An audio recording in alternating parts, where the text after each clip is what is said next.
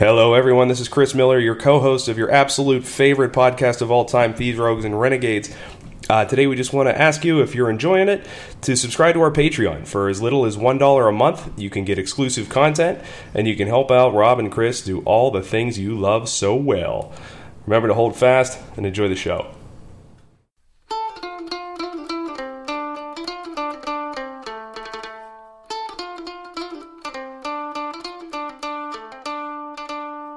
So I was going through last week's episode, and we talked a lot about the Fyre Festival. Yeah. And I actually went back and watched the Netflix documentary again. I didn't see the Hulu one. I haven't seen the Hulu one. I didn't get into the Hulu one. But oh my God, is the Netflix one funny? It's so good. It's so good. Just when all these rich kids from Instagram just realized that what they walked into. I like when they actually chain them into the airport. Yeah. Like, why did they chain the doors? Chain them in. Why did they chain them in? Oh, cool. So yeah, we're talking about a little something in the spirit of the Fyre Festival today, but a little bit different. It's Fyre Festival for the Age of Sail. Of course, this is Thieves, Rogues, and Renegades. I'm Rob North. I am your co-host, Chris Miller. And once again, we are joined by our good friend Kyle Graper. Welcome back, Kyle. Good to be back. So, what did you think of the epised last week? What did you think of the first part of the story to stew on this of Gregor McGregor, now that you've had some time to think it over? He's just the predecessor to all our Enrons, and yeah, people don't change at all. No, it's amazing. Well, it's going to get even weirder today. So we are getting into part 2, of course, of the story of Gregor McGregor. He was, of course, the Scottish soldier of fortune, social climber, and con man. And is this the part where we're like previously on Thieves, Rogues, and Renegades? We got like HBO on it. Maybe a little recap. Maybe a little 60-second highlight reel going into the new episode. It's always my favorite part of Game of Thrones. Here's the thing, though. With all the shit that he pulled that we talked about in the last episode, none of it is going to compare to the grift that he's about to spend the next 16 years of his life pulling. The Poyas scheme would cause McGregor to pull off a lie that would make Victor Lustig look like Jim Carrey in Liar Liar. I'm looking forward to the Victor Lustig one. The Victor Lustig one's a lot funnier than this because bunch of people are going to die. Yeah, nobody died. Victor Lustig never caused anybody to die. Right, a bunch of people are going to die. He bilked a bunch of really rich people out of their money, which, fair enough. So this is what people wanted the Fyre Fest documentary to boil down to. Pretty much. Yeah. Deep down in our black little hearts, might include myself in this rank. So McGregor, he's also going to steal enough money from investors that he fooled. He's going to make Bernie Madoff look like a cheeky Dickensian pickpocket by comparison. He's going to make everybody look like a cheeky Dickensian pickpocket. This is, and not necessarily in terms of numbers, but just in terms of sheer balls, this is the greatest con in history. Oh, yeah. I think, by far. Yeah, like this adversely affected global economies. Yeah. Now, unfortunately, it also ends up costing a couple hundred lives as a result. Mm-hmm. So, the sources, of course, for today are the same as they were last week. We have The Land That Never Was by David Sinclair, which is an excellent book. And then we have General McGregor, Hero or Rogue by Charles E. Bennett. Spoiler alert, not hero. not hero. So when we last left Gregor McGregor, he'd spent the first part of his life as a soldier in the service of the British Crown, fighting in the Napoleonic Wars a little bit, and making a right pain in the ass of himself. He ended up doing that a whole lot more, with his predilection towards attention to immaculate dress uniforms and climbing the social ladder while acquiring wealth for himself in order to present himself as far more rich and important than he actually was. Having been drummed out of the army for trying to apparently dissolve the entire anti-Napoleon alliance single-handedly through the simple method of acting like a gigantic dickhead, he decided to make his fame and fortune as a freedom fighter in the series of independence wars being fought in South America. And though he found some moments of fleeting military success, he spent most of his time losing disastrously and embezzling all the money given to him to help fight these wars. So we're going to pick up with McGregor in May 1821. He rocks back up in London in his ship, El McGregor, which stands for... Well, it's his now. Yeah. It originally belonged to somebody else, and then he just pulled up on an island, dropped the dude off because he was sick, and just took his ship. Mm-hmm. But the ship's name is El McGregor, which is Spanish for the McGregor. The McGregor. And he announces something truly remarkable. After leaving Venezuela in the War of Independence being fought against the Spanish there, McGregor, of course, neglecting to tell anyone that he was forced to leave because if he returned, he would be hanged as an enemy of the state, he found himself, having been blown off course by a storm en route to Jamaica, in the court of King George Frederick Augustus of the Mosquito Coast, in the northeast corner coast of what's now Honduras, going down into what's now Nicaragua. Despite his European-sounding name, George Frederick Augustus was the tribal chief of the Mosquito people, who were descendants of shipwrecked slaves and indigenous Central Americans. And the Mosquito people were on relatively good terms with the English, sharing a general antipathy towards Spain, leading the British authorities to have these chiefs crowned kings since the mid-17th century. Now, it's important to note that these were kings in little more than name, who had no effective control over the land they ostensibly led, but the Brits crowning and recognizing their leadership was simply to obstruct Spain's colonial goals. Yeah, that was definitely a way of scratching one another's backs. Mm-hmm. Like they got the help from the British. What the hell is going on? Kyle's trying to do sign language. Is his mic working properly? Everybody's mic's working properly. Because the USB cable's half out. Oh, he's good. He's good, man. Mm-hmm. We're live in this bad boy. Yeah, Kyle, we are professionals here. Okay? We are professionals sitting in a kitchen drinking beer with a dog. Yeah, we rode the dog in because he walks around. You think we can't handle a couple USB connections? Point taken. All right. You know what we said about the cell, Kyle?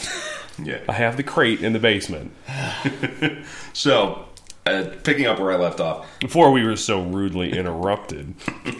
There had been a small British settlement in the area, but it had been abandoned in 1786, and the whole area was just pretty much hills and overgrown jungle.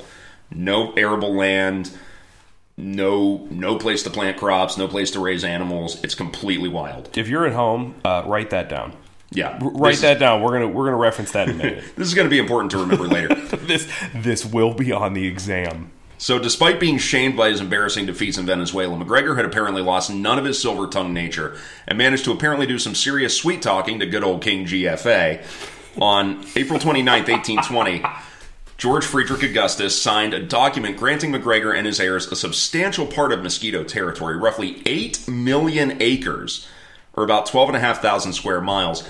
That's the approximate geographic area of the state of Maryland. Yeah, that's pretty large. And the whole thing was in exchange for substantial stocks of jewelry and rum. Makes sense to me. I mean, when you got a party, I suppose. Now, McGregor dubbed the area Poyes after the natives in the highlands around the area, the Paya or Poyer people, known today as the Peixe. He gave himself the Spanish title of Cazique, a translation of a Taino word meaning the prince or heir apparent of a nation. Now, he claimed that the title had been created and bestowed upon him by George Frederick Augustus, but both the title and the land itself were, of course, of his own invention, as was most of his standing, most of his reputation, and just about everything else about him. So, in May 1821, McGregor is returned, and despite the publishing of a book by one of the disgruntled former officers under his command during his series of military fuck-ups in South America that detailed his cowardice and his martinet nature, London society remained largely unaware of his faults. Using this ignorance, plus the good publicity he had as a former officer in the 57th Foot Regiment, the famed Diehards, although he'd been dismissed from the unit long before their gallant defensive action in Spain that gave them their nickname, he capitalized on that and his successes in South America against royalist Spanish troops, which he was happy to talk up to no end, and he became popular and an in-demand figure in London society. The rich and powerful of London were happy to have this mysterious figure as become an adornment for their dinner tables and ballrooms, to hear his stories of military adventure and heroism, and the telling about this new country born of the shifting political and military situation in Latin America that this decorated general was the leader of. His appeal was enhanced by the presence of his exotic South American wife, Josefa, the Princess of Poyes, who had just given their son Gregorio a baby sister, Josefa Gregoria. you look at McGregor. It's- Victoria McGregor. who's the one who has all of his kids are George named after Foreman. him? George Foreman. Thank George you. Foreman. Yeah, they're all variations They on the are name either George. George or Georgette, and there are 8. Yeah. 8, I am told. That number might be wrong, but I do know that is George Foreman, maybe the scariest hitter of all time. So word of McGregor got around so quickly that he even received an invitation to a special reception in his honor at London's magnificent Guildhall, given by the Lord Mayor of London himself. So he's becoming a very big deal very, very quickly. Now, McGregor claimed that he had come to London to represent Poyas at the coronation of King George IV and to seek investment and immigrants for the new nation. He claimed to have inherited a democratic system of government, along with a basic civil service and military. He had with him a copy of the printed proclamation he had issued to the Poyers, the people of Poyas, on the 13th of April, 1821, where he announced the land grant from the King of the Mosquito Peoples, announced his departure to Europe to build up support and diplomatic ties, and to seek investors and colonists, such as, quote, religious and moral instructors, and persons to assist and guide you. The document concluded, quote, Poyers, I bid you now farewell for a while. I trust that through the kindness of Almighty Providence, I shall again be enabled to return amongst you, and that then it will be my pleasing duty to hail you as affectionate friends, and yours to receive me as your faithful cazique and father. No evidence of such a statement being released on the Mosquito Coast actually exists. You can picture him just like barking that out, though. Oh, yeah. It's him just Dictating shouting it to just some shouting poor it secretary. into the jungle. So as the stories of Poyas' foundation were being told, the details of the nation were being laid down by McGregor, supported by the attention to detail and skill at processing and disseminating large amounts of information that he had acquired in the British Army. McGregor devised a tricameral parliament and a full constitution. He drew up detailed commercial and banking mechanisms and designed distinctive uniforms for each of the regiments of the Poyasian Army and Navy. That was clearly the first thing he did. Oh, yeah. That was kind of his thing. Like the guy, he liked flashy outfits. He liked to play dress up. He liked fancy outfits. He liked medals. He liked hats. He liked canes with silver toppers. It was like whenever George Bush was wearing that flight suit for some reason. Walking that battlefield looking fresh to death, baby. Yeah. If we've learned anything from history, dickheads love a sharp uniform. They do. They really do. 2 words. Muammar Gaddafi. Oh man, and his sexy bodyguards, they all wore different ridiculous outfits. My personal favorite was like the light khaki with the jawed purse. That was always a winner. But then there was the one that always stood like way in the back that just had like the blue velour, like giant pauldrons on the shoulder, just ropes everywhere, just like cords hanging off all over the place, just covered in medals. She was Looking elite. great. Looking great. So he also devised a system of honors, landed titles, and even a coat of arms, and used the same flag of a green cross on a white background that he had used to rally men in support for his abortive attack on Spanish Florida several years before. Why are you going to charge into battle with a white flag? The green cross on it. But it's a little green cross. You've seen it, but it's like real thin. Well, no, the battle ensign, it was like, the flag of Denmark or Sweden or something like that. But the green and all the pictures, and the one that is posted that we will discuss. Oh, yes. Our newfound favorite website in the whole wide world later. Yeah, it's like real thin. I guess it's just in case. Maybe. Because the dude was jumping on windows. So he was just getting ready. Throwing his mattress on the The beach. cross came off. Now, so convincing was... Boss pulling out a knife and just sawing through the Just a cross. pull cord down the flagpole. Shit. Velcroed. Now, so convincing was McGregor's story, by the end of 1821, he had enlisted the support of one Major William John Richardson, who had provided his estate at Oak Hall in East London as an impromptu embassy and a home abroad for the Poyas royal family. Now, McGregor returned the favor by appointing him to as the honorary colonel of the Royal Regiment of Poyas Horse Guards, which, this is a point I'm going to make a lot in this episode, didn't exist, and made him the charge d'affaires, or top representative of Poyas in Britain, going so far as to draw up a letter of credence for Richardson from Gregor I, sovereign prince of the state of Poyas, which had to have made him hard as a diamond. Oh, yeah. He must have loved that. And this letter was presented to King George IV himself to gain royal recognition by the English crown for the state of Poyais. Now, MacGregor also established official Poyasian offices in London, Edinburgh, and Glasgow to sell official-looking land certificates and to coordinate prospective emigrants. Now, MacGregor couldn't have picked a better time or place to start his investment offensive. The British economy was experiencing major growth following the end of the Napoleonic Wars, and a drop in interest rates on the London Stock Exchange meant that those wanting a higher return were more drawn to invest in riskier foreign debt, especially in bonds from the new South American nations, which were offering up to a 6% per annum interest rate, 3 times what you would get with most investments domestically. As I said before, constantly shifting borders and changing political situations in the volatile regions of Latin America, plus slow-moving news in the age before telegraphs or telephones, meant that a new small nation that had established institutions and the potential for growth and opportunity just suddenly showing up was actually a credible story to a lot of people. This was also an age where the British Empire is growing by leaps and bounds, and large parts of the world were still relatively unexplored, so the exciting prospect of new territory to discover and exploit is definitely going to cause a stir in what was seen as an age of enterprise. Now, MacGregor set about beginning his sales campaign, giving interviews in national newspapers, writing advertisements and leaflets, and composing Poyais-themed ballads to be sung on the streets of London and Edinburgh, including the Poyais Emigrant, with lyrics in Scots such as "We'll a gang to Poyais together, we'll a gang o'er the sea together, to bonny lands e breather skies, ni saya known for Highland heather."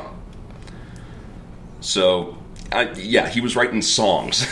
Not a national anthem, but just songs about how awesome Poyais was.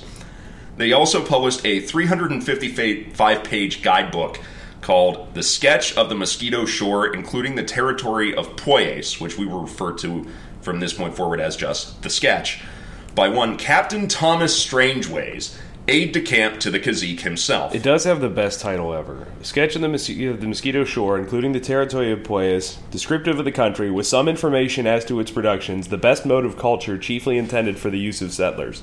Yep. That's you can judge a book by its cover. It's with a title succinct. Like that. It does what it's it says on the label. Eloquent in its brevity.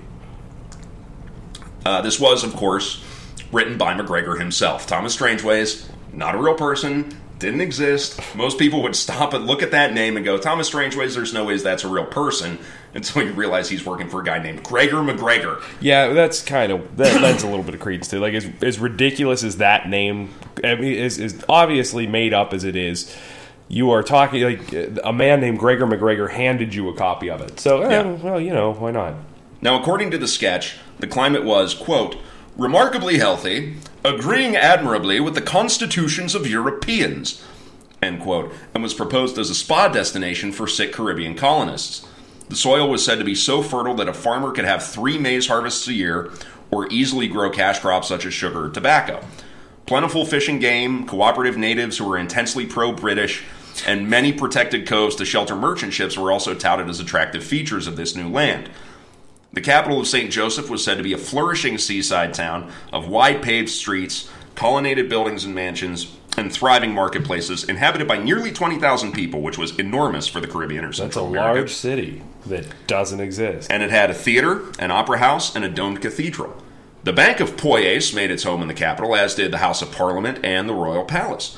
There was even room to expand the town, including a, quote, projected Hebrew quarter. The sketch went so far as to say that gold dust could be panned easily from the rivers, and on the sides of the mountains there were gems the size of your fist. You could just scoop them up with your bare hands. You don't even have to mine them. You could just pick up gems like gravel. They're right there on the surface. Yeah, pick up gems like gravel, I believe, was the phrase that they used in the sketch. Now, MacGregor began selling land certificates at 2 shillings 3 pence per acre, which is about $65 an acre today. A lower price than any land available in Britain or in any of her other existing colonies. The price eventually rose by over 50% per acre, but with no diminishing in sales. Now, by the beginning of 1823, MacGregor had convinced over 500 investors to purchase Poyasian land, some investing their life savings in the scheme. MacGregor also spent months organizing the issue of a Poyasian government loan on the London Stock Exchange, convincing the London Bank of Paring, Shaw, Barber and Company to underwrite a £200,000 loan, which is just shy of $40 million today. And he began issuing Poyasian government bonds in 100, 200, and 500 pound denominations at a 6% per annum interest rate. MacGregor also began printing in Scotland official Bank of Poyais dollar notes that would be the legal currency in the new nation, and happily exchanged these, of course, worthless notes for British currency with the emigrants that were about to sign up to move to Poyais. One hard dollar. Yep. Like, that's my favorite part of the bill, was a hard dollar. Was it by His Excellency MacGregor or something, or King Gregor? He had about 900,000 titles that he used for himself. The crazier he gets and the older he gets, the more like flowery names he gives to himself. Yeah, Dogswig. So do we think he's one of the biggest egomaniacs in history?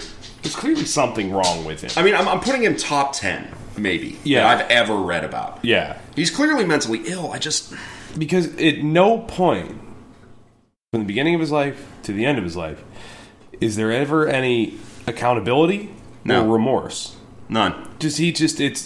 I want to know what it was like to have lived that kind of life where he was never wrong. Yeah. Everything was a win. I just want to know what that's like. I mean, Kyle, you've been reading about him over the last couple weeks. What do you think? Minutes. I think he had no moral compass. I think it's less insanity and more he just didn't care who he had to steamroll in the way to get the acclaim he wanted. So you think he was a sociopath rather than a psychopath? Somebody who was truly mentally ill? I think he knew what he was doing was beyond wrong. He just didn't care. Yeah, that's probably the most accurate way of doing it. Because the man was also clearly very intelligent. Oh, yeah. He was a very, very smart man. He wrote that whole ass book. Yeah. Now, and the bank fraud was brilliant. Yeah. I mean, that's not a petty crime. Brilliantly orchestrated. So I mentioned the emigrants. Let's talk about them for a minute. The first group that MacGregor targeted were his fellow Scots, assuming that he assuming that they were more likely to trust him as he was a fellow Scotsman. You know, he also needed actual emigrants to reassure potential investors that the country was indeed real and would provide quick monetary returns. He actually had to have people who were signed up to go in order to talk people into buying into it. Now, MacGregor told these people that he wished to see Poyais populated with Scots as they possessed the hardiness and character to develop a new nation and even out the losses suffered by Scotland in the failed Darien scheme of 1698. He promised free passage to skilled artisans and tradesmen, free supplies, and lucrative government contracts. Now, enough people, most of them indeed Scots, signed up to emigrate to this new country to fill 7 ships. A banker from London was to head the new Bank of Poyais. You had doctors, you had civil servants, you had young men whose families had bought them commissions in the Poyasian military, much in the same way that Gregor himself ended up in the British Army. Worked pretty well for him. And he actually made a pretty penny letting people buy Poyasian military commissions.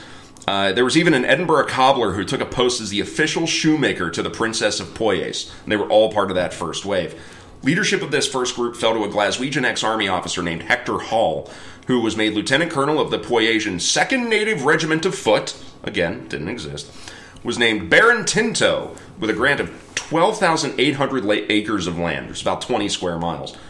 Now, Hall left London with the first 70 immigrants on the 10th of September 1822 on board a merchant ship called the Honduras Packet. MacGregor spoke briefly to each settler, he wished them luck, and as he and Hall exchanged salutes, the Honduras Packet set sail, flying the Green Cross flag of Poyais. Now, soon she was followed by a second merchant ship, the Kennersley Castle, which set off from Leith near Edinburgh on the 22nd of January 1823 with 200 more emigrants aboard. Now, right after these vessels set off, MacGregor's scheme finally hit its first major speed bump, due to circumstances beyond his control. The instability in South America led to a panicked sell-off of all these risky government bonds that in the previous few years have been so attractive to investors. And since MacGregor had allowed for delayed payment on his Poyais bonds, most of his investors did not make the payments due in January or February 1823, cutting off the majority of his cash flow. Poyasian securities never recovered after that point to the rest of the time that he was in England. Now, by this time, the first settlers had reached their destination, and they had discovered Poyais didn't fucking exist. Yeah, that dude never drove there and sucked dick for water. No. Good call back to the Fire Festival. Now, how are we going to release these water trucks from customs? I have an idea. Guys, I got a plan. Start doing some jaw stretches. Now, by this time, these settlers were actually rather bemused to find a country rather different than the one described in the sketch. They end up setting up camp on shore, assuming that they would be contacted by the Poyasian authorities soon, thinking that they had just landed in the wrong place and that St. Joseph's was, 20 miles up the shore. Now, search parties sent inland with the few natives that they contacted were asking, where can we find St. Joseph? And these natives took them to the rubble of the Old English settlement.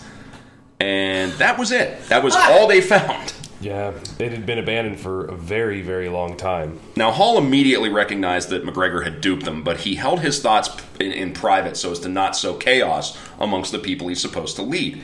Now, a few weeks later, the captain of the Honduras packet just sails away abruptly, leaving the settlers alone apart from a few scattered groups of natives and 2 American hermits for some reason that the book mentions. Why not? Why not? Why not? I want to know more about them. Yeah. They are mentioned briefly in the book. You know what? I looked. I couldn't find anything. Couldn't find anything. They weren't a part of the Nope. the transit? They were just already there. Yep. Now, Hull set sail in a small boat to make contact with the Mosquito King. Or to find, I always have a voice in my head. I'm the Mosquito King. Nice. Or to find another Real ship big to lend them mosquito aid. with a crown. The general belief amongst the settlers was not that they had been deliberately misled by the Cazique, but that the blame must have lain elsewhere, or there must have been some terrible misunderstanding. None of them at this point, except for Hector Hall, blamed MacGregor for any of this. Now, in late March of 1823, the Kennersley Castle arrives, quickly deposits its contingent of settlers and their supplies ashore without lending any aid to those already trapped there. You have 70 people already saying, hey, this is fucked up. Pick us up and take us back. And here come 250 more people and all their shit. And the captain of the Kennersley Castle went, no. Yeah, I was kind of paid to do this. Yeah, so we're just going to stick with that. So all these people are going to join you. So Hector Hall returns in April with the disheartening news that not only had he not found any ship to lend them aid, but that the good old King George Frederick Augustus had not even been aware of their presence or their coming, didn't see fit to lend them any aid as they weren't any responsibility of his. Now, while the emigrants had ample supplies with them, along with sufficient medicine and 2 doctors, and quite a few soldier types to lend security, no one apart from Hall made any serious attempt to organize the party. Morale broke down quickly as Hall made several more trips to seek aid, but he never explained to any of the settlers about why he was constantly absent. They just thought he'd just run for it. And he refused to pay the wages promised to the Poyasian, to those who were there on Poyasian government contracts, which, repeat after me, didn't exist. Now, the rainy season starts right around that time of year, bringing with it severe insect infestations in the camp and diseases such as malaria, yellow fever, and dysentery. Which seems appropriate for the Mosquito Coast. One would think so. As the immigrants sank into utter despair, the words of James Hastie, a Scottish woodworker who had brought his wife and 3 children with him, reflected the mood. Quote, "It seemed to be the will of Providence that every circumstance should combine for our destruction." The would-be royal shoemaker shot himself in the head while lying ill in his hammock, leaving behind a family at Edinburgh waiting to come to Poyais when he was established. Now, a ship finally arrives in the form of a small schooner called the Mexican Eagle, carrying the chief magistrate of British Belize to the Mosquito King's court, having discovered the camp. Now, the magistrate, Marshal Bennett, delivered the devastating news that Poyais did not exist, nor had it ever existed, and that he'd never heard of this Cazique that they had spoken of. He advised them to return to British Honduras, as they would surely die if they'd stayed there. Now, the majority decided to stay and wait for Hector Hall to return, and hopefully with news of passage back to Britain. Now, Hall soon returned with the Mosquito King in tow, who announced that MacGregor's land grant was forthwith revoked, as he had never granted MacGregor the title of Cazique, nor had given him the right to sell land or raise loans against it. In addition, the emigrants were on his land illegally and would have to leave unless they pledged allegiance to him, and to refuse to do so was to be under pain of death. He told them, "Leave or I will kill you." which is probably the best thing he could have said. Yeah. I mean, realistically, at this point, they've That all got actually- malaria. They've all got yellow fever. They were completely locked in the denial. And that actually gave people the get up and go to get out of Yeah. there. So you have a dozen settlers that are already dead. You have 40 that are unable to travel due to weakness. The rest of them just leave these 40 people there and return to Belize, which required 3 trips aboard the small Mexican Eagle. Now, the immigrants were in miserable shape when they returned to British territory, and the colonial authorities and the doctors could do little to help the new arrivals. Most of the remaining settlers soon died of various diseases. The colonial superintendent, Major General Codd, opened an official investigation into the debacle and soon sent word back to Britain of the settlers' fates. Now, by the time the warning had reached London, 5 more ships had been dispatched by MacGregor and were on the way, only to be intercepted and turned back by the British Navy.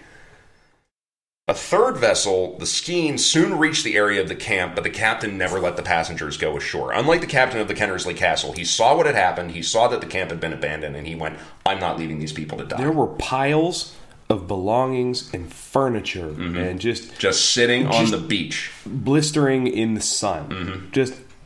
All of their worldly possessions abandoned on a beach. Yeah. At least the captain of the ship, that was the Skene, had the wherewithal to be like, yeah, this is not good. Unlike the captain of the Kennersley Castle, he had a bit of a conscience. Best of luck. Yeah.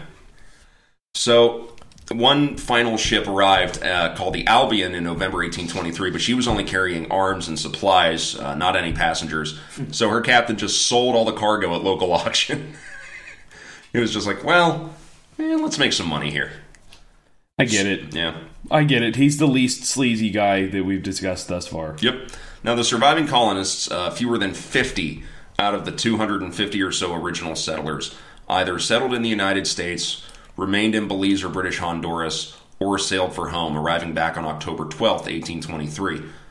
Now, shortly before these survivors returned, MacGregor left London, telling everyone he was taking his wife Josefa to winter in Italy for the sake of her health, but instead he headed directly to Paris. Now, as the story broke in London, the newspapers alleged that MacGregor had orchestrated a massive fraud. However, 6 of the survivors came forward and claimed that they had been misquoted in these articles and signed an affidavit insisting that the blame lay not with MacGregor, but with Hector Hall and other members of the Emigrant Party. And I have a quote here. We believe that Sir Gregor MacGregor has been worse used by Colonel Hall and his other agents than ever was a man before, and that had they done their duty by Sir Gregor and by us, things would have turned out very differently at Poyais. How good was this dude? I have absolutely no idea. I do have an idea. They saw him as a rich man, and this is a thing that we still pay for today, this idea that the rich can do no wrong, that, wealth equals being good at something. Wealth equals talent, intellect, authority. Yeah, whereas, clearly that's not the case. No, mankind has certainly come beyond that point by now. There's nothing even remotely like this situation that's happening every single godforsaken day of our lives. Because we have studied history, and we're not going to repeat the same mistakes that we made. No, humans are better than that. Exactly. Humans are better than that. Exactly. Now, MacGregor was bold enough to assert that he himself had been defrauded, alleging embezzlement by his agents, and claimed that merchants in British Honduras and the Caribbean were deliberately undermining the development of Poyais as it threatened their profits, and issued libel writs against some of the papers that had accused him of making up Poyais completely, which is what he had done. Now, in Paris, throughout 1824 and 1825, MacGregor began to court French investors in the scheme and make overtures to King Ferdinand VII of Spain to make Poyais a Spanish protectorate and use it as a base to launch campaigns for the reconquest of lost colonies in Central and South America. So not only he's just started the process all over again. The balls on this guy. I mean, this guy's got nuts like the clapper on a fucking church bell. Almost immediately, he starts the same thing. It's an exact same thing. Without hesitation, he's like, "Man, we made a shitload of money off that Poyais thing, didn't we?" And making outreaches to the King of Spain. Yeah. I mean, that takes so much balls. Now, MacGregor persuaded the Compagnie de la Nouvelle Industrie, which was a firm of traders that aspired to investment in South America, to purchase 500,000 acres of Poyais for their own settlement scheme. At the same time, arranging another loan from a London bank, this time for £300,000. Now, the sketch was published in French, and the Constitution of Poyais was written to make Poyais a republic, which would appeal more to the French public. It appeared that the whole process was beginning again across the English Channel when the French government finally caught on to the scheme, becoming suspicious when at least 60 people requested passports to travel to a country that they'd never heard of. This country sounds made up. It's like, we've never heard of this, and we're normally on top of this. So they Googled it. We have ambassadors, So, MacGregor's two highest assistants in France were immediately arrested, and MacGregor actually went into hiding out in the rural provinces. It took them 3 months to find him, and on December 7th, 1825, he was arrested and brought to La Force prison in Paris. During his arrest, MacGregor speculated to his Confederates that the charges against him must be the result of some sudden change in French policy, or perhaps some form of intrigue by Spain to undermine Poyasian independence. Witch hunts. It's all witch hunts. And what's interesting is, to me, this actually raises the question as to whether or not MacGregor actually believed what he was telling people. I don't think he did it first, but he might. The mind does crazy things. If you tell a lie enough, it becomes the truth. A lie agreed upon. I don't know. That's the thing. I've been racking my brain about this all week as to whether or not he actually believed any of the things he was saying. Or this whole time he's conscious of the fact that he's trying to grift everybody. The level of artifice that goes into creating something like this, there has to be an awareness of just the fallacy of it all. But at the same time, the older he gets and the longer this goes on, it does seem like he starts to believe his own shit. I don't know. Yeah, maybe. I mean, I think you're right. I think it's a shift over time. But now we're getting into the second half of the scheme, the second act of the scheme. And I think this is the point where he does start to believe his own shit. Now, attempting to gain favor with the Republican movements in Latin America, MacGregor issued a French-language declaration on January 10th, 1826, stating that he was, quote, contrary to human rights, held prisoner for reasons of which I'm not aware, and, quote, suffering as one of the founders of independence in the New World, and also making repeated attempts to convince the French government that he was entitled to diplomatic immunity as the cazique of a sovereign nation. This guy's something else. So he becomes a villain in Die Hard 2. Every time you think he's... Lethal Weapon 2. Lethal Weapon 2. It's just every time you think he's reached the limits of bullshit, of self-importance, he just steps up the ladder one more time. It's unbelievable. So April 6th, 1826, MacGregor's trial begins. The prosecution's case was severely hampered by the fact that key associates of MacGregor's, crucial to the scheme, had escaped to the Netherlands and taken with them many of the documents that would have immediately proven guilt, and that the defense argued that MacGregor was actually a victim, being defrauded by those beneath him, and was merely a publicity figurehead that was not actually a part of the conspiracy. The prosecution concluded that there was not sufficient evidence in the case to prove MacGregor's guilt, complimenting MacGregor for cooperating with the investigation fairly and openly, and then withdrew the charges. Now, just when it looked like MacGregor would walk free, the missing conspirators were extradited from the Netherlands, and a fresh trial was convened in July. In the interim, MacGregor and his counsel prepared an elaborate, almost entirely fictional 5,000-word statement describing his background, his activities in the Americas, and total innocence of any intent to defraud anyone. With the statement being read in full before the court, the desired effect was achieved, and though one of MacGregor's associates was found guilty and sentenced to 13 months in jail, the cazique was found not guilty on all charges. Now, feeling that the bad press from his initial Poyais bumblefuck had died down in Britain, MacGregor decides to leave France and returns once again to London. He's briefly arrested, but he's released. Why did fucking go back? But he was released after a week without charges. Now, MacGregor once again set straight to work attempting a less elaborate scheme to get people to purchase more Poyais government bonds, and persuaded Thomas Jenkins and Company, another small London bank, to act as brokers for an £800,000 loan. That's $160 million in today's money. The bonds, however, were not popular. An anonymous leaflet was circulating in London warning readers to, quote, take care of your pockets, another Poyais humbug, end quote. This led McGregor having to pass most of the unsold certificates to speculators for pennies on the pound. Now, what's strange is that the bonds were perceived as humbug, not because anyone actually doubted the existence of Poyais itself, but instead because the previous schemes had just failed to deliver profitable returns. They went, we're 0 for 2 on this. There's no reason it's going to succeed now. That country's totally real. I believe him. He's a rich man. Why would he lie? Now, it's worth stating that McGregor never saw fit to return the 800,000 pounds he had borrowed. Now, McGregor laid low until 1828 when he tried again to sell land certificates to Poyaisian territory at 5 shillings an acre, meaning 25 pounds or about $10,000 today got you 100 acres. But these didn't sell as well as McGregor hoped. Soon, original investors were demanding their long overdue interest, and McGregor could only pay that back by selling more land certificates.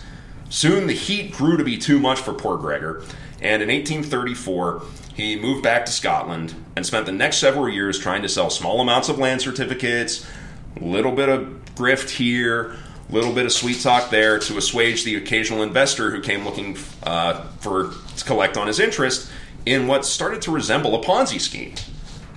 Now, occasionally over these few years, he would issue new releases in pamphlet form about Poyais and its virtues, miniature versions of the sketch, and he would issue several rewrites of the Poyaisian Constitution as well. He would release about a rewrite a year.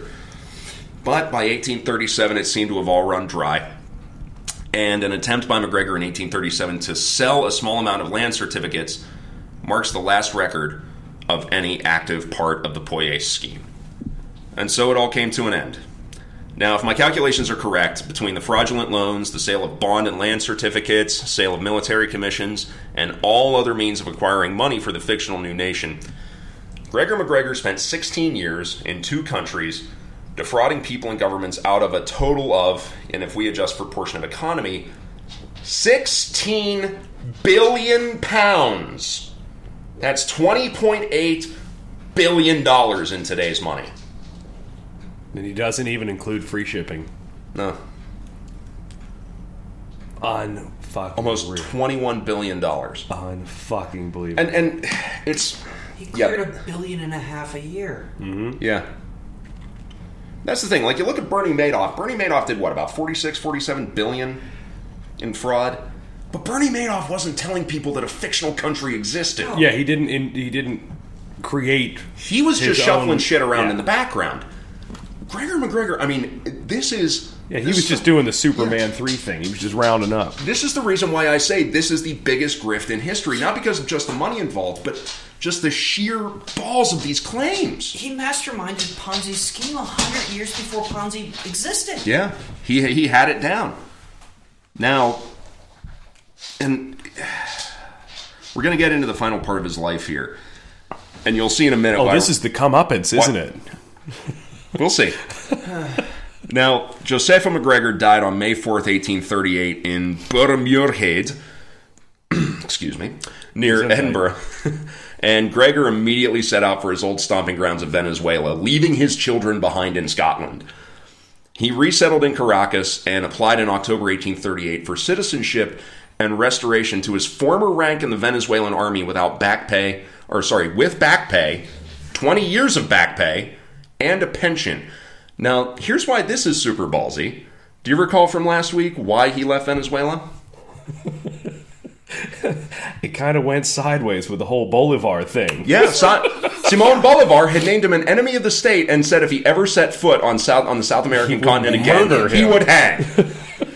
So to walk back 20 years later and go, hi, I'm back. I know I'm an enemy of the state, but you're going to give me citizenship, you're going to give me 20 years of pay, and you're going to reinstate my rank and give me a retirement pension. So they hanged him, right? Did he still have his wealth at this point? No. Or did he have to give some of that back? He was a spendthrift. He laid down money like Allen Iverson. He was... So he was the truth to the trickle-down effect. Yes. His thing was... Well, I don't think so. He spent all of his money as soon as he acquired it because he was all about display and all about appearing as wealthy as possible. It's, there's nothing humble about this guy. I've seen his facial hair. That's true. His thing was, I want to look like the richest man in Britain, And he spent money, and he looked like the richest man in Britain, which is why so many people believed him, even though there were some people who were way richer than he was. He was a man of many hats. Yeah. And not just because he did like a lot of different jobs. He owned a lot of hats. Like, he was a hat guy. Yeah. Now, luckily for McGregor, Simon Bolivar, the man who had named him an enemy of the state, had died in 1830. And so McGregor goes to the Venezuelan government. He stresses his travails on behalf of the nation. And he actually still has some associations with former revolutionaries, including the defense minister and the president, Jose Antonio Paez. And that meant that his application was almost immediately approved.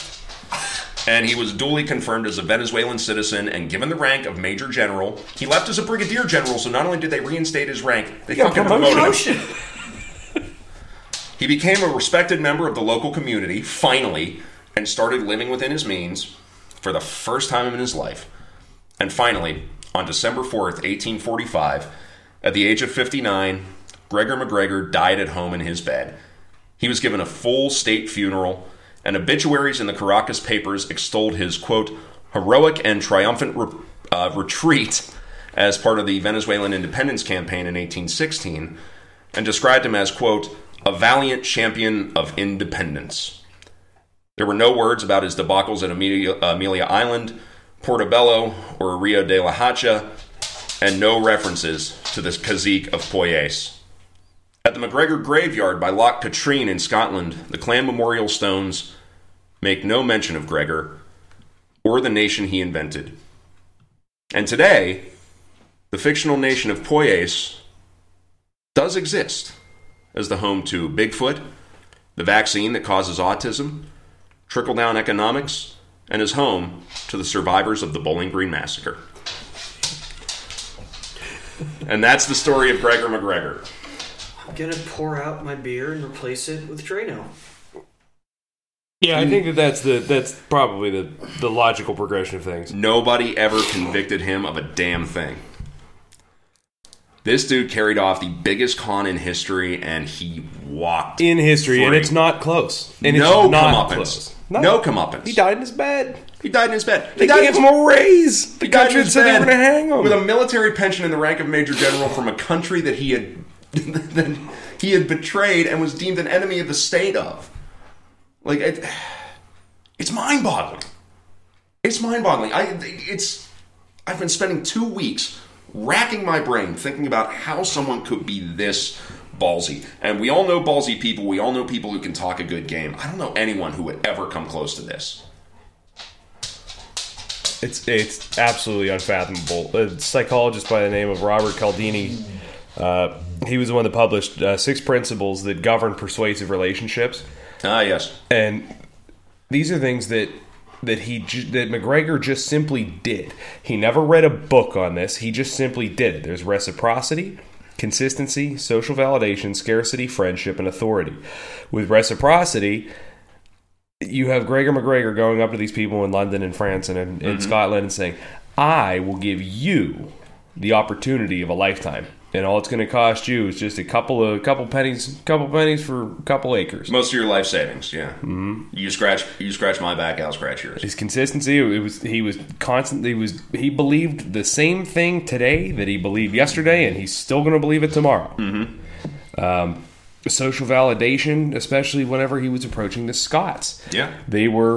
The Scots are a very independent and adventurous people, and if you go there to are people Poyais, that have also been kicked down by the Brits for centuries. Right, you are going to be the most Scottish of Scotsmen if you go to Poyais, because if you act now, someone might sweep up Poyais before you did, which appeals to scarcity, because Scotland didn't have any; she never had any colonies. Friendship, he was a Scot. I am one of you. I am related to Rob Roy. I am Rob Roy's great-great-grandson. Yeah. And authority, he came out with a book by Captain Dr. Thomas yes, Stranger. You're right. Captain Dr. Thomas Not Stranger. only was he captain, I forgot the he doctor. was also a doctor. That's like shit. That's like shit that kids in kindergarten do. Like, Like whenever they're just inventing like what they're going to do. My dad's a doctor and a fighter pilot. Like whenever they grow up, like I'm going to be in the army and I'm going to cure cancer, and that's how he believed Thomas Strangeways was. Unbelievable. Absolutely fascinating. Unbelievable. Absolutely fascinating. That's insane. Captain Dr. Strangeways. Get the fuck Captain out of Doctor, here. fuck off. So, yeah, so that's it for the story of Gregor McGregor. I'm actually, here's the thing. I hate this guy, but I'm going to miss him. Fuck this dude. I'm glad to be rid of him. All right. Like So whenever we're talking about some of these other con men, they preyed on people that had money, and it makes it a little more enjoyable on our end. Mm-hmm. He ruined people. he ruined people. Well, people... Imagine these poor Scottish farmers. About 200 people died because of the shit he pulled. Imagine a Scottish farmer, a penniless Scottish farmer, looking back one last time at his farm, and then getting on that boat and then dying on a beach. Yeah. This dude sucks. And he never paid the price for it. Even Ned Lowe had more character. If you guys haven't listened to that one, listen to that one. Yes, the serial killer pirate, the psycho of the Caribbean. McGregor has less in common with the pirates you've gone over, or the mobsters, and he's the modern day villain. Mm-hmm. He's the fake university. This is what Hans Gruber did. It's enraging, to be honest. I'm sitting here and I'm viscerally upset. Yeah. Like it reminds me. I can tell you're getting real. You've been getting 20 years. It's the Iraq invasion. I have to laugh because you've been getting more and more twitchy as this episode went on. And you're already a pretty twitchy fella. So yeah, everybody, thanks for listening to this two-parter. We had a lot of fun. There were some laughs, and we are angry about it too. I hope we should be. I feel like it is the correct reaction. Yeah. I feel to be incredibly angry after listening to this.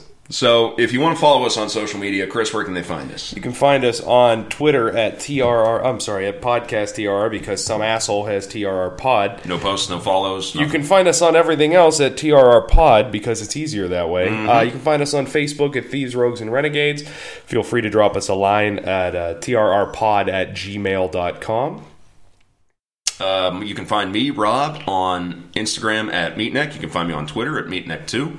Kyle? Twitter, I'm at Kyle Graper. Simple enough. Simple enough. You're really a creative type, I gotta say. Not many of us. Kyle, do you have anything else you want to talk about? Anything you want to plug? Anything you want to let people out there know about?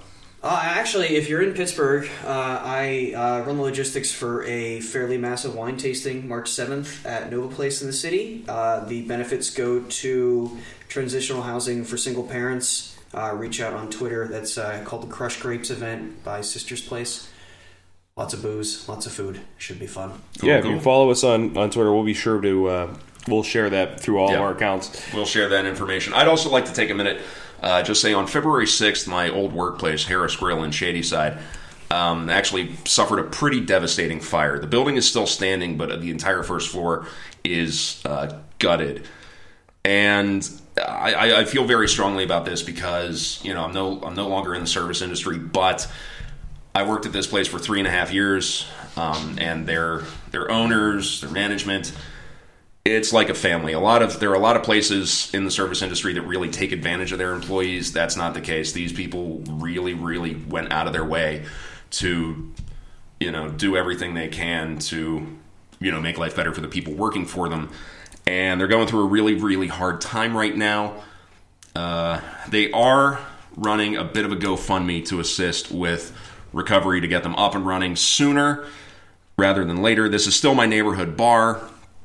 I encourage you, if you've ever enjoyed anything at any of their 3 locations, to go on GoFundMe, search out Harris Grill. It's the first option that you can find. It looks like the charred first floor of a bar because it is the charred first floor of a bar. And, hopefully get them up and running quicker. If you can't do that, I encourage you to visit their downtown location at 245 4th Avenue or to visit their sister restaurant, Shiloh Grill, on Shiloh Street in Mount Washington. Speaking of the internet, of course, Chris and I have our Patreon page up and running. If you like what we do on the podcast, you like the content we're bringing you, and you would like and you think maybe we deserve a couple dollars of financial support, you can go to patreon.com/TRRpod. For as little as $1 a month, you can help financially support us. This does cost money to make, but we want to make, we want to keep it free. It will always be free. Don't worry. We will never make you pay. We're not going to pay to play. We will never make you pay to listen to this podcast. Now, if you do support us past a certain level, it does give you access to specific content, specialty content, and any support. You will get a shout out on the podcast. You'll be first to get information about any events we're running, any live recordings, any live shows, and you will get access to the episodes before they go out to the general public. And to sweeten the pot, and this is a seat of the pants thing, we're going with it right now. If you donate at the $5 level, I will put our faces, yours included, on any picture you want, no matter how embarrassing. I like that idea. Of course, thanks as always to the Bloody Seamen for providing our music. Go check them out on iTunes, Stitcher, SoundCloud. I mean, all the... Yeah, their Bandcamp. That's where I get all my their listening goodies. services. They are an awesome pirate punk band. Thanks as always to somebody you heard quite a lot today, Jack, our K9 Outreach Yeah, he was putting quite a few clicks on the old Fitbit. He was being a bit restless. He was getting in his steps today. Yeah, he was pissed off about this too. Yeah. This is actually our longest episode. Yeah, we just broke the mark right now. I'm gonna make it a little bit longer because we found something awesome online. Oh yes. If you would like to become a citizen of the Republic of Poyas, you can do that right now online for $240. Which is about what it costs to get a passport here in the States. www.republicofpoyas.org exists. We will be linking to it, and we're probably going to follow up on this. I've already reached out. I'm just waiting for a reply. It's kind of fun. It is absolutely brilliant. The video that they did, which is eerily reminiscent of the Firefest video, is an exact excerpt from what McGregor was pitching. And once you watch it, you will understand how people could fall for this. Yeah. It was Fire Festival for the Age of Sail. It's exactly what it was. And so instead of it's beautifully model photos on orchestrated. Instagram, everything was made on a printing press. So or carved into wood. So next episode, we're going to be sticking with some roguish figures that don't exactly work into the world of pirates. We're going to be getting back to pirates. We are going to be doing a recording in Bradenton, Florida on St. Patrick's Day weekend. Logistically, that one might be a pain in the ass. That might not be our Bradenton show, but we will be dropping a very special... there will be a St. Patty's Day themed episode. Yeah, that will be released on St. Patrick's Day, I promise. In the meantime, our next episode is going to feature a little group called the Hellfire Club. And they're going to be fun to talk about. Kyle's giving me the devil horns and the headbang over there. This is a good one. I like it. These guys are a bunch of Victorian and Georgian toffs, and they are still metal as all hell. So, yeah, we'll catch you next time, everybody. Thanks for listening. Kyle, thanks for being here today, man. Appreciate it. Hope you had fun. Absolute pleasure. Cool. Guys, we'll see you next time. Just a little warning. Apparently, Ja Rule is doing another music festival. Don't go look to that for one. that episode sometime early in 2020. Don't go to that one. I hear it's going to be murder. Oh, there it is. Yeah, I did it. Deal with it. Suck on that. It's Let that going to marinate. be on a Blink 180 Tuesday. Oh God. All right. We're going to stop before this gets any worse. Hold fast, everybody. Bye-bye.